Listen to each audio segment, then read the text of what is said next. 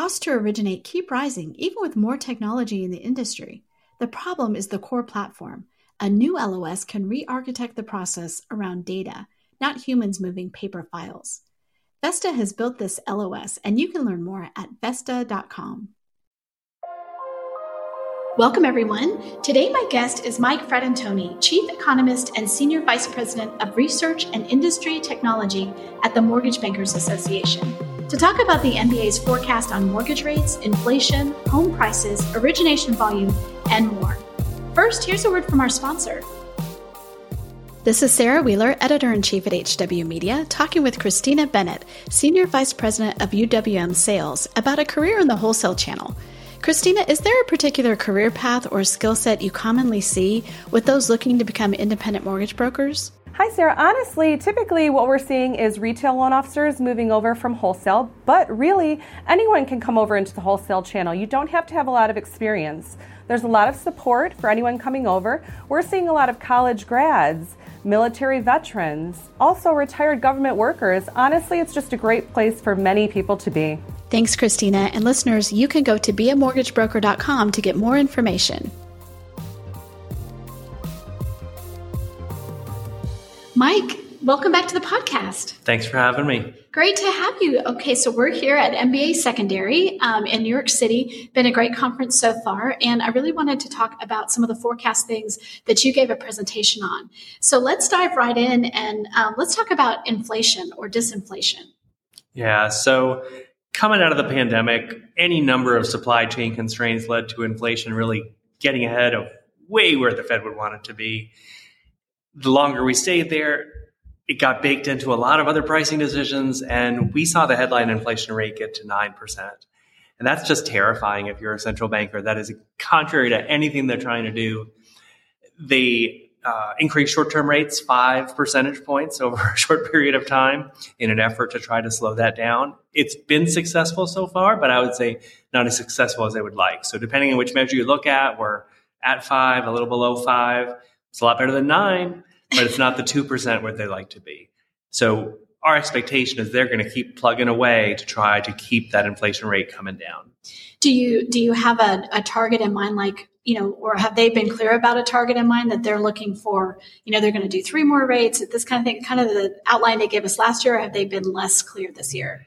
Definitely less clear. And we actually think they may be done increasing rates, but what I'm speaking to is right now there's a lot of anticipation in the market that they're ready to cut rates because the uncertainty in the banking system, the sense that the economy is slowing down.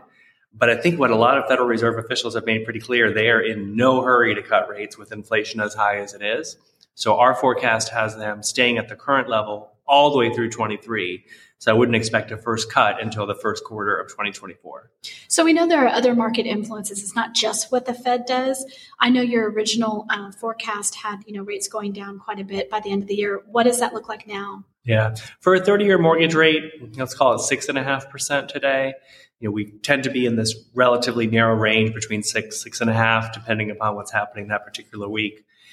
Our expectation is once the Fed really has sounded the all clear that they're at the top for this rate cycle, you could see some of the rate volatility that has been pushing up mortgage rates subside a little bit. So our forecast is for a 30-year mortgage rate to be closer to 5.5 by the end of this year and drop it a little lower next year. From your mouth to God's ears. Okay, can we just say hopeful, that? Yeah. Because that would be amazing. Let's talk about some of those other factors. You mentioned the banking crisis. How do you think that's factoring in? Yeah, well, it has been a very unsettling couple of months, as you know, that these seem to come out of the blue. 3 of the largest bank failures in the history of the United States. And a lot of it was directly, you can point to the shock from the Fed raising short-term rates so quickly to such an extent. And across the banking system, there's about $600 billion of unrealized losses in the securities books that banks hold. It's about $1 trillion of unrealized losses on the loan book. And what we saw in those 3 bank cases, that makes depositors nervous when there's this realization that there's that level of loss in the system. And you've seen sort of one bank to another really get under the microscope as investors saying sort of, are you solid? Can I have confidence that my deposits are going to be safe, particularly uninsured deposits, of course, right? So it really has changed the psychology of the market, I would think. And one thing that I pointed to in the presentation at the secondary conference was we were already seeing credit conditions tighten. So banks tightening credit criteria on consumer loans, commercial real estate, C&I loans, a little bit on residential mortgage, not as much because there's a secondary market outlet. And anytime historically where you see banks tighten like that, that's really followed by a slowdown in the economy. So we were already predicting a modest recession. We think it's going to be a little worse than we would have thought before the bank issues. Yeah, that's just not any good news, right? It does point to the strength of the IMBs, I think, something that Bob Brooksmith said in his session yesterday is, these are not mortgage banks that have had these, situations that have need to be bailed out, that have seen failure. And, he's pointing to the fact that, those should be supported right now. Yeah, looking at data from HMDA, independent mortgage banks are about 2/3 of origination. Looking at our data, they're more than half of servicing at this point. So that they're a very, very important part of the market. Obviously, all the banks are our members too. And we don't have favorites amongst our membership, but all of them incredibly important. But to Bob's point, this, I think, is just highlighting the essential role that independent mortgage banks play in the market. So one of the things about this economy that's so strange is that we have had this very strong labor market, right? The jobs part of the economy is going great, which is very, it throws a wrench into what the Fed is trying to do. At the same time, it's not like anybody wants to see a bunch of people unemployed. So tell us what you've seen on job growth and how that's factoring in. Yeah, I think you're exactly right. I mean, one thing I would encourage people to remember that the job market tends to be a lagging indicator, particularly the unemployment rate. And think about it in our own industry, right? That first the volume drops, then decision makers, make the move to reduce capacity, right? They don't typically do it in advance, and that happens in every sector. But just looking at some of the numbers, right? We still have almost 10 million job openings, so a lot of business demand for workers. The unemployment rate at 3.4% in April. That's the lowest we've seen since 1969. We're averaging 280,000 in terms of job gains per month thus far this year. So very, very strong. Now, some of the signs of a little bit of slowing. Initial claims for unemployment insurance are trending up. The rate of wage growth is slowing. It was 5.5% last year. It's a little less than 4.5% now. And so that's positive if you're a central banker, because if wages are growing at that 5.5% rate, the company really has to take a choice. Are they going to just sort of eat those costs and take lower profit, or are they going to push that wage cost forward in the form of higher prices to their customer? And we were seeing that wage price spiral happening. So the fact that the rate of wage growth is slowing, again, not as fast as the Fed would like, is a positive in terms of the central banker view of we want an economy with maximum employment but stable prices. It's a tough balancing act, but that's what they're aiming for. It is such a tough balancing act. And, when we talk about rates are higher, obviously 5 points higher than at the low. And that was, say the high we saw in the fall of 2022. That what has been interesting is it has not brought down home prices like people thought. So tell us a little bit about your forecast for home prices and if you've adjusted that as we go. Yeah. So I don't know if you remember back in October, we put out this forecast saying, we think the best way to characterize the national housing market the next 2 years is home prices essentially flat. And that's after a year where home prices at the national level went up almost 19%, right? So that is a huge difference. And also note that at 19% national growth, every market in the country was growing. When home prices are flat, you're seeing a lot of markets with some pretty significant declines. Right now, the San Francisco Bay Area is one that jumps out, but a lot of West Coast markets, some mountain state markets as well. But the rest of the country looks pretty strong. So to your point, how is that happening when rates moved as fast as they did?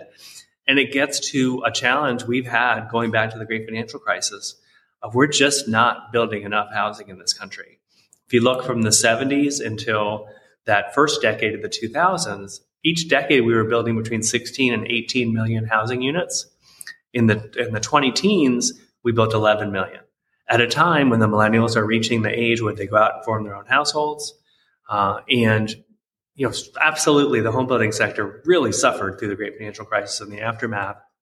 But we're in this hole of just sort of a structural undersupply.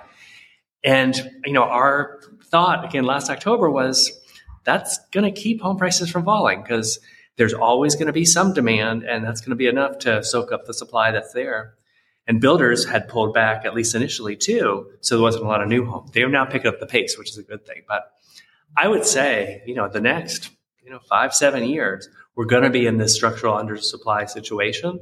So as the economy recovers, as the housing market recovers, maybe if rates come down a bit, we're going to be bumping up against that lack of supply more and more. But for now, it's a positive in the sense of it's keeping home prices from dropping.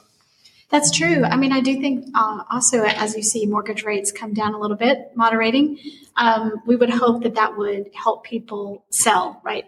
Be confident enough that they can list their house and not be, priced out, whether by mortgage rates or the combination of that plus what home prices are doing. But I mean, that has to happen. And then there has to be some length of time for people to really change their mindset, right? The consumers aren't like us. They don't watch this every single day, every single minute. We know when things turn, they might still be thinking it's, 6 months ago when their neighbor had how many people at an open house or something. I mean, it's just really hard to kind of measure and also influence the consumer mindset here when they're not paying that much attention. That's right. And I think, one thing I talked about yesterday was this idea of a lock-in effect that, someone who is a homeowner got a 3% rate.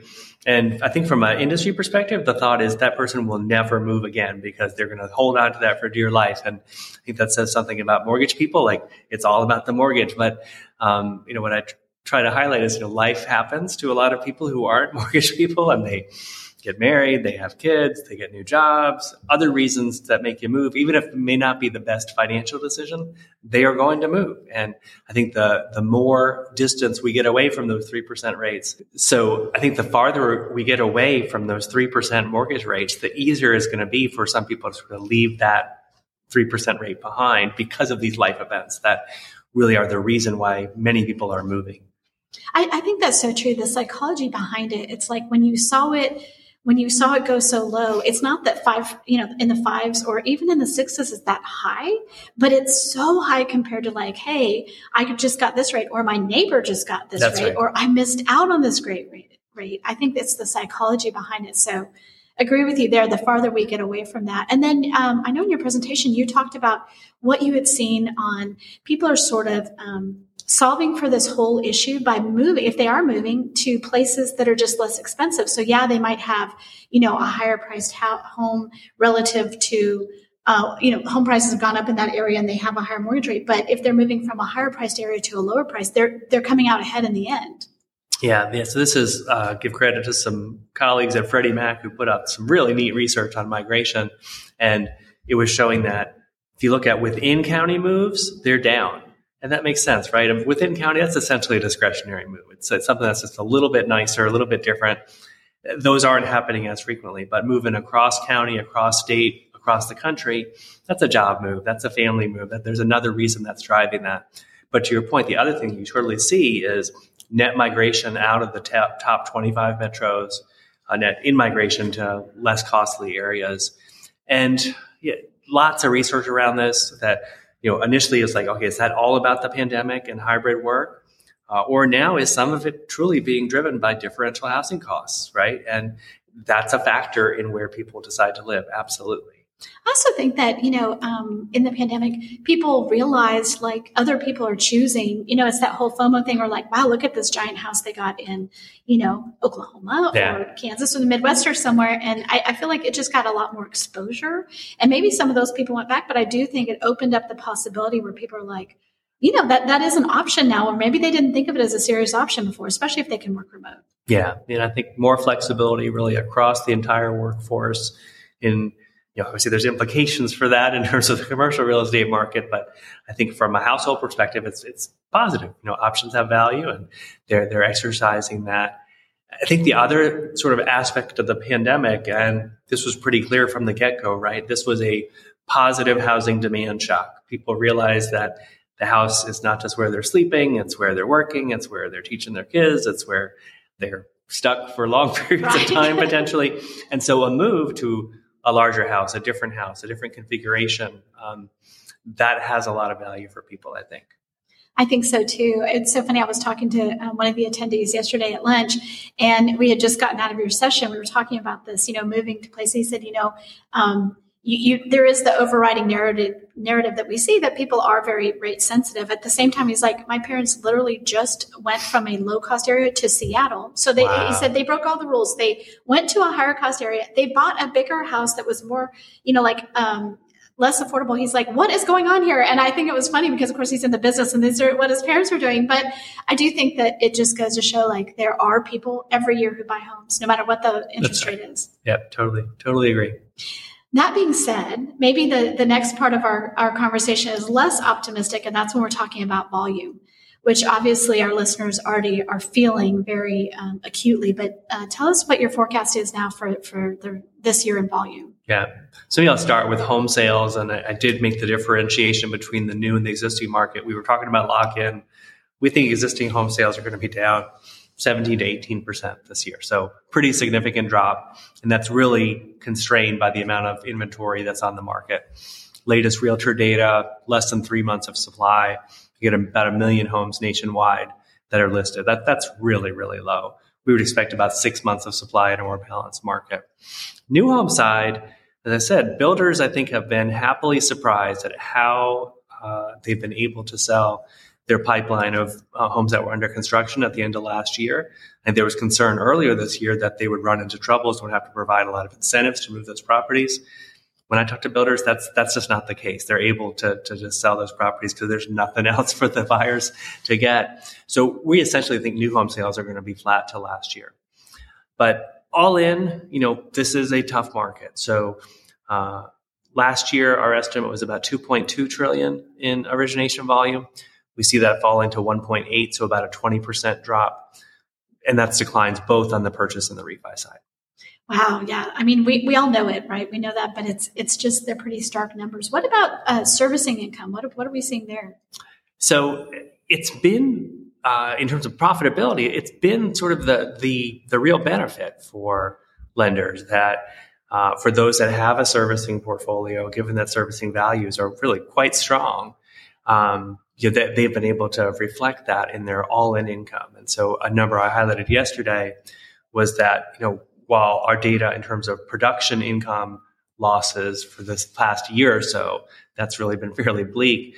But you look all in, first quarter of this year, 32% of lenders were profitable when you include servicing income. So that's a big loss on the production side, but then a nice offsetting gain on the servicing side. I think the challenge in the year ahead is if we're right and the job market is likely to weaken from here, typically when the unemployment rate increases, delinquencies do as well.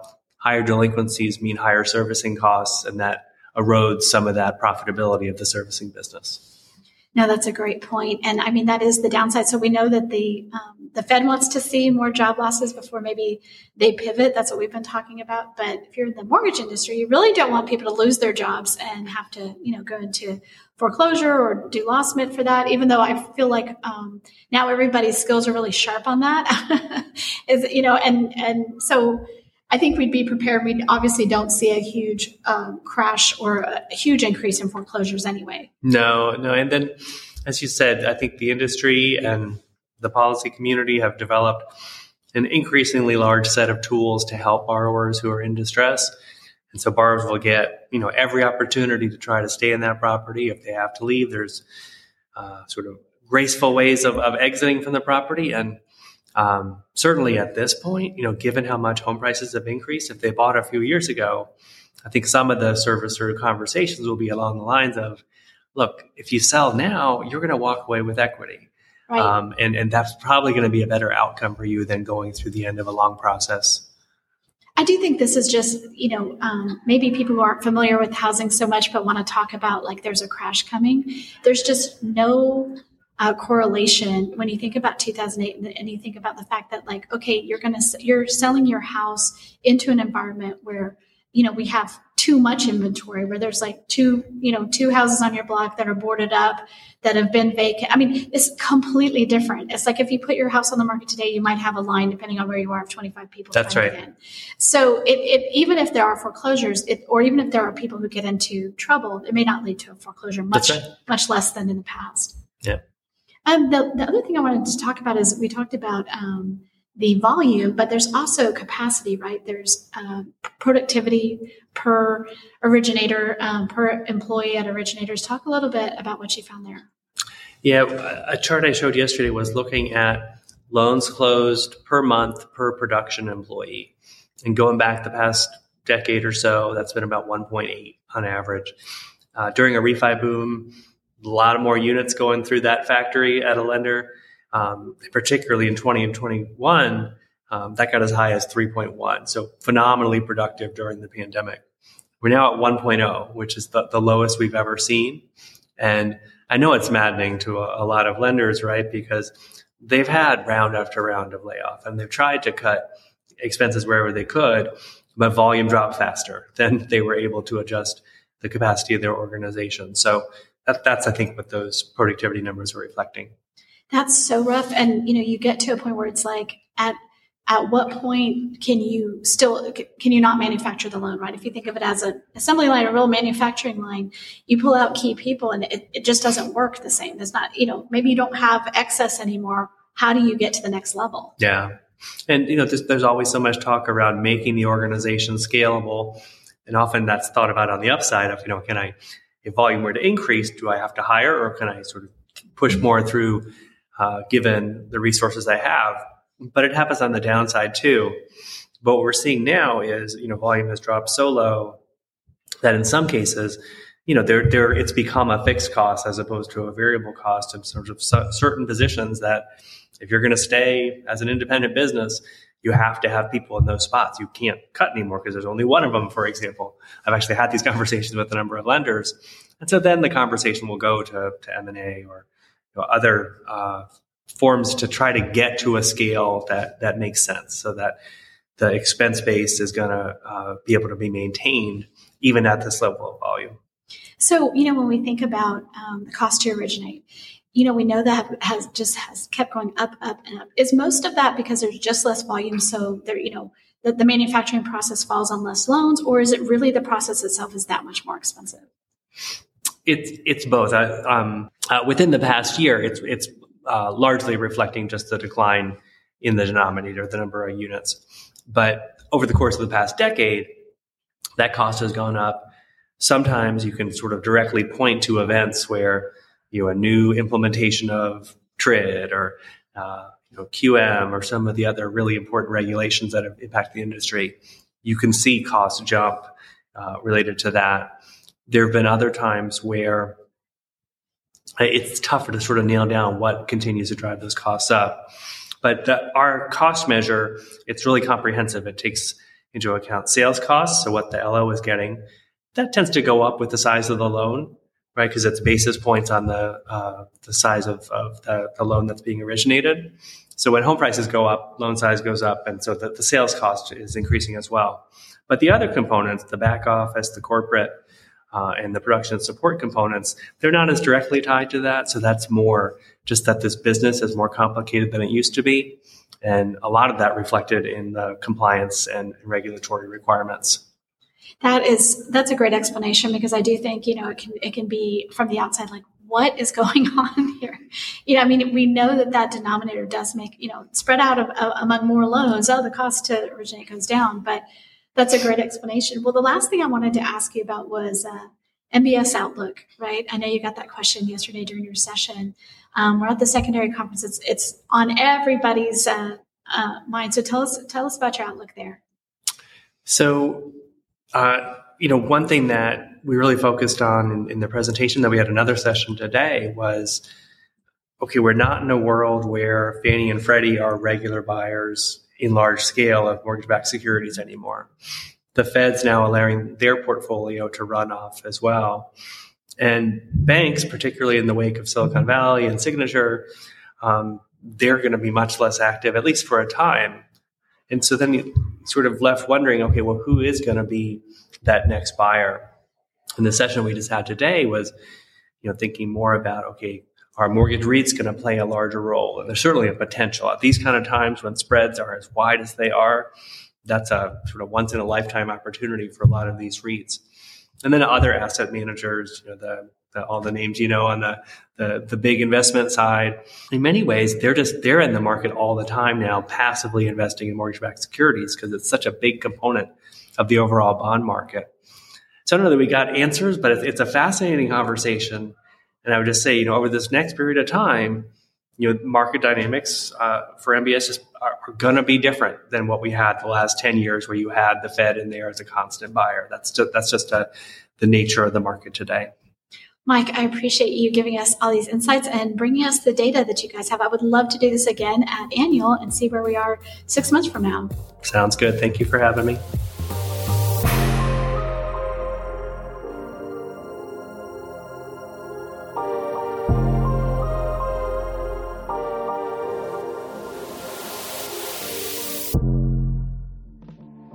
Hi, I'm McKenna Clay, Events and Program Specialist here at HW Media, and I wanted to invite you to our upcoming event this summer. A theme we've heard from housing leaders this year is the importance of relationships to not only survive, but be strategic in 2023. And that's why we decided to invite the top C-suite executives and leaders in mortgage to join us at Gathering of Eagles in Austin, Texas from June 18th until 21st. Now, Gathering of Eagles has historically been exclusive to the nation's most elite brokerage, association and team leaders, and C-suite leaders. But for the first time this year, we're opening up the audience to include execs from mortgage, title, and insurance so that you can connect and build vital partnerships for your business. If you want to learn more, visit the events page on realtrends.com, and you can get registered today to come hang out with us in Austin.